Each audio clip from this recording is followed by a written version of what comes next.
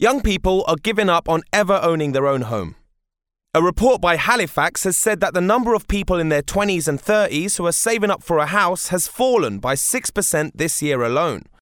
Last year, there was a rise in first-time buyers because of the new government Help to Buy scheme. But this trend has reversed because house prices continued to rise in 2014. We hit the streets to hear what you had to say about getting on the property ladder.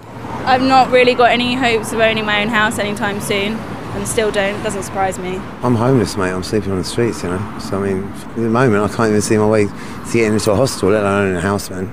No, I feel like that's really true. I think it's really hard for everyone of our age group, and also because there's so many regulations if you want to build your own house. I don't think people are giving up necessarily. I know myself, I don't really consider it until I'm in a stable position. It's changed. I think house prices have soared to the point where it's just ridiculous, and people's expectations about owning property has just changed. I don't think so. I think if you're in a good job and you're quite stable and you know what you want to do, I think that you do have ambitions and you will start to get mortgages.